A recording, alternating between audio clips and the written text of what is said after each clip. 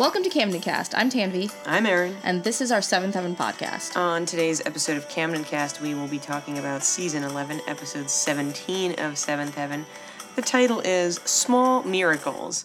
The IMDb user synopsis is, Annie hoped letting the twins make toast for them as Sunday breakfast would secure a quiet morning in bed with Eric.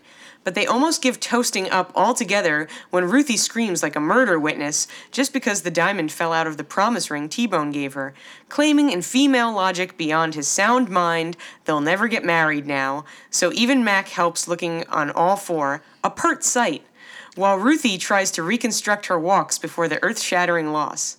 Eric has mood swings from confidence in God's mercy and taking anything as a sign, disclaiming to believe in those of impending death, such as a crow, actually a raven, but still keeps working, even with Red, an old man in bad health and mood. Meanwhile, Kevin doubts if Lucy's place is accepting a church of her own, while her dad is terminal. The crow frightens Lucy as a scarily black species. Mac takes a dim view of Sandy presenting hospital resident Jonathan Sanderson as her new partner, dumping Martin, her baby Aaron's loving father, and Mac's best mate.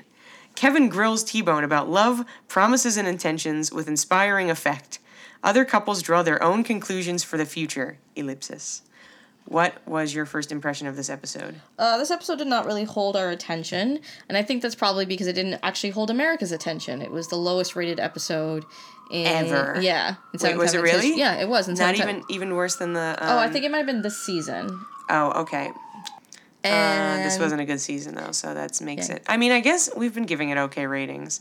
But also, this was the first episode after it was announced that 7th Heaven was canceled. I mean, but shouldn't that have happened years ago? Yes, probably. Okay.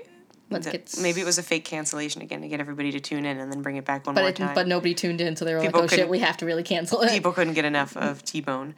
Okay, yeah, so I guess we'll get into this. As the user synopsis said, the episode starts with Annie and the Rev in bed, and they are discussing how great it is that part of homeschooling is that they've taught the twins to make toast, and they were like, oh, it gives us an extra 20 minutes in bed or something. Yeah. And Annie, the Rev is like pretending it's like for sex, and then Annie is like, no, it's because you're dying, and I need the extra 20 minutes with you, and he gets angry, and then Ruthie screams. Basically, the cold open kind of murder witness. The cold open basically sets up the episode as it should, in that the Rev is of the firm belief that like there's no small signs anywhere that God sends you, that like these quote unquote small miracles don't exist. Whereas Annie's like, but they should. As we saw, Annie's the believer from the Christmas episode. And that's when Ruthie screams because the diamond is gone. So just gave it all away. So we'll get back to the whole diamond thing, but so after that's kind of the cold open ends with everybody like, we have to find the diamond from the promise to be engaged ring. So we'll skip that for now and get to I guess like this is so tangential at this point. The fact that Sandy was anyone really going to be interested in Sandy at all? Like, if, I don't know. They just needed people. They needed people to fill time warm and bodies. Space. Yeah, so, I don't know. Sandy and her new boyfriend, Dr. Jonathan Sanderson, which, beautiful, brilliant writing at 7th Heaven, because, of course, if Sandy marries Jonathan Sanderson, she will be Sandy Sanderson, and isn't that just so cutesy?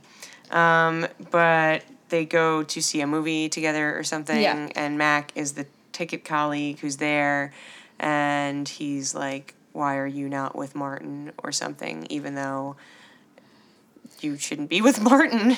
So Sandy and Dr. Sanderson put Mac in his place, and Mac kind of uses this as a time to be like, hey, can you guys help me out with my love life? So we're kind of brought back into this like very small plot of the fact that, Mac is pining after Jane. Yeah. And earlier on in the episode, we have Margaret, Jane, and Mac helping to look for the ring in the camp casa, and you have this like stupid scene where it kind of looks like the girls are checking out Mac's butt, but they're like, no, we're not, and Mac's kind of taken that look to mean something. Basically, Sandy and Dr. Sanderson are like, you're wrong. It doesn't mean anything. you're an idiot. Yeah, you're an idiot. Like, trust us. Like, don't go looking where you think, it's like don't go sniffing somewhere where you shouldn't be. Also, with your roommates, not a good idea. Not a good idea. And that basic plot really just ends with Sandy and Dr. Sanderson telling each other that they're in love with each other. It's all like supposed to be romantic and shit, and meh. I don't know. This we don't like. I don't know. I can't. Like we have seen this guy twice, and now they're in love because they talked on the phone like every day the week prior to this. Meanwhile, we have what's happening with. So this kind of ties into the same thing with Ruthie and T-Bone and the ring, where I don't even know how this happens, but like I feel like the first time we see Lucy like at home and dealing in her own storyline, she like is there like a knock at the front? She opens the front door for some reason, and there is a crow or a raven, I don't know, a scary, ominous looking bird, like an ominous bird, and Lucy is like, oh my God, this is a sign. Everything is bad. So this kind of, the reason that this is important to Lucy's plot is because Lucy and Kevin are currently discussing something. Basically, Lucy seems to be offered... They're discussing something. Lucy seems to have been offered a job as a minister at a different church that isn't her father's church. She's getting headhunted. So her whole thing is like, God would not send me this job opportunity if my father was close to dying. Like, obviously I can go to a different church because that means my father is going to be okay. Otherwise they wouldn't let me be so far away from my father. And Kevin's like, I don't think that's how God works. And that's when she opens the door, sees the blackbird, and is like, oh no, something bad's about to happen. Maybe I should not take this job. Right. And then Kevin is also like, oh, maybe that's a bit of an overreaction. He's like, maybe your initial instinct was a little bit too far, but like reacting to this bird in such a dramatic way is also not the right move, because like it's basically people like taking little signs and making it think it's a sign of coming doom. Yeah, or basically like every little thing that's happening is like some sort of message from a higher being or whatever. And not just like coincidence or bad things happening or to just, bad people. Life. Yes. And this is kind of the same thing that's happening with the Rev and Annie. So as we discussed earlier, the Annie. Excellent. Annie is looking for some sort of sign to say that the Rev is going to be okay. And the Rev is like, that kind of sign doesn't exist. But then the Rev sees this black bird, like the same crow raven thing, and he's freaked out because he's like, this is a bad sign. I'm going to apologize for the sirens. It's just really obnoxious, and I blame the person. There's no emergency with that whooping pattern. So I apologize to our listeners, but I'm blaming the person who is operating the siren vehicle.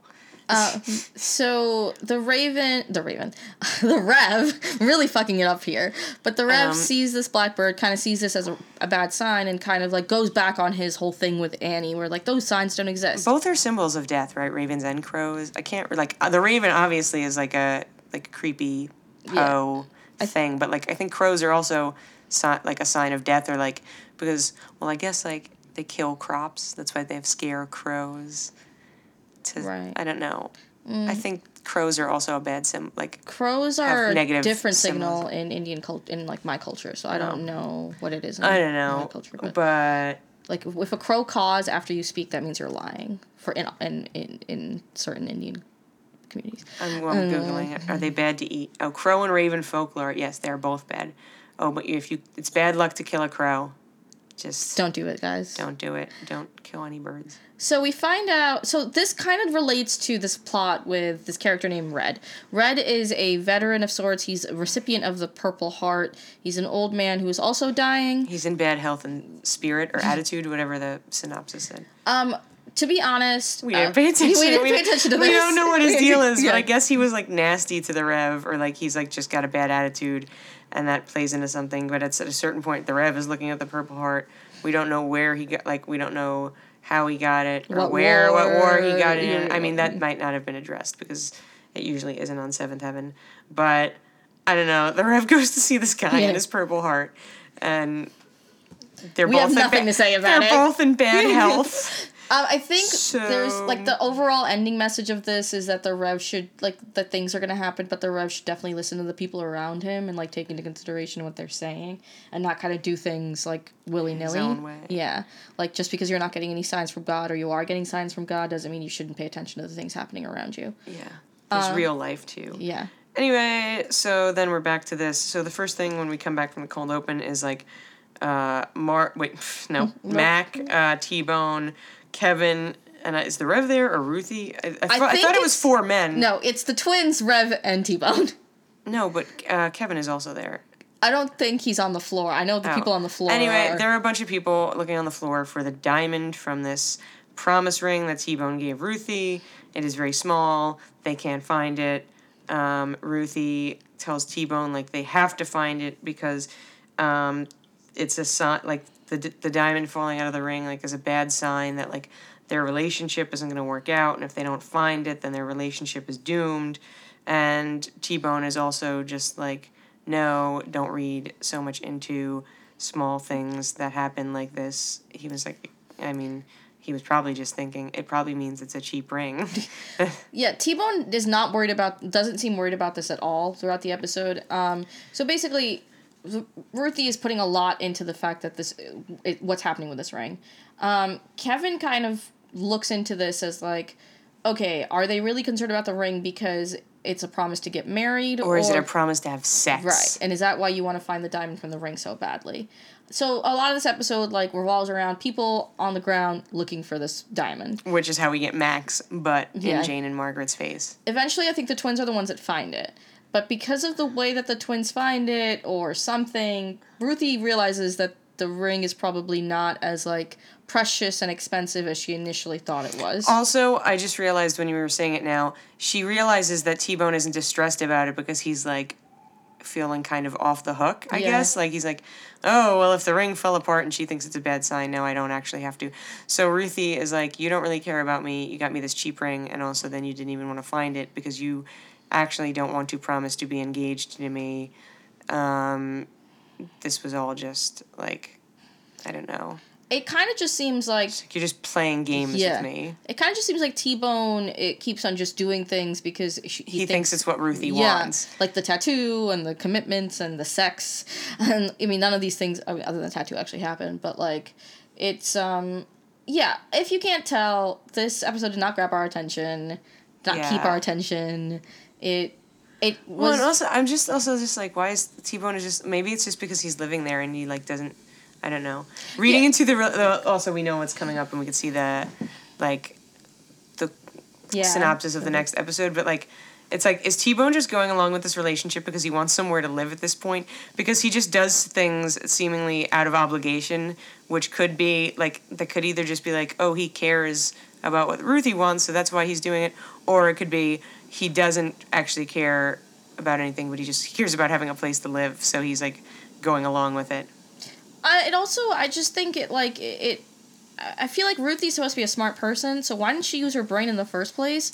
When she got the ring, she's like, you are a person who manages a ticket booth and works part-time and is also... Right, it wasn't going to be a real diamond in the ring. Like, he has no relationship with his family, because was he sitting on this ring this entire time? Yeah, but he doesn't pay rent, so he's got all that money.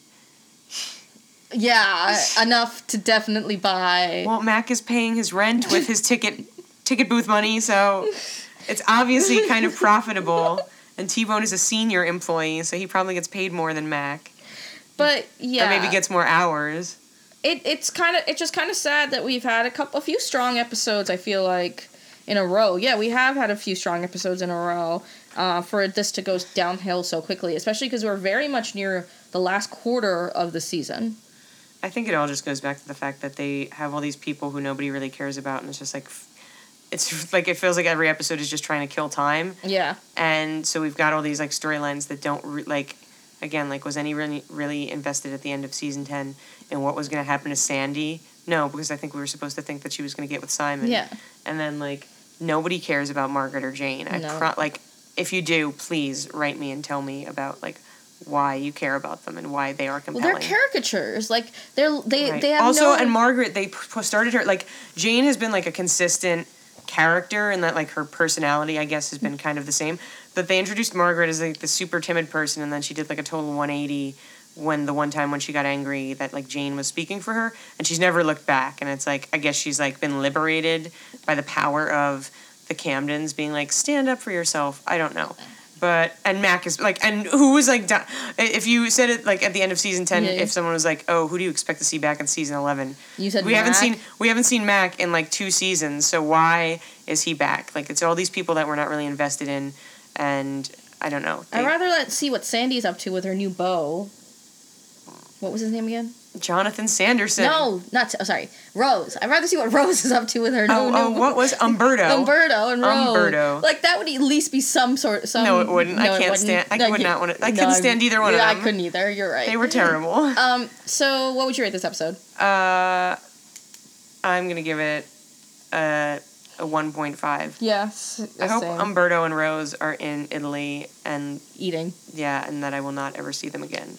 So I would also give it a 1.5. Tell us your opinions about Margaret and Jane if you have them by coming to any of our social medias. CamdenCast@gmail.com, Facebook.com/CamdenCast. We're at CamdenCast Show on Twitter and Instagram. And you can listen to our episodes. We have new episodes every Wednesdays and Saturdays on the iTunes Apple Podcast app, on Stitcher, and on SoundCloud.com/CamdenCast. I'm Tanvi. I'm Aaron. This is CamdenCast.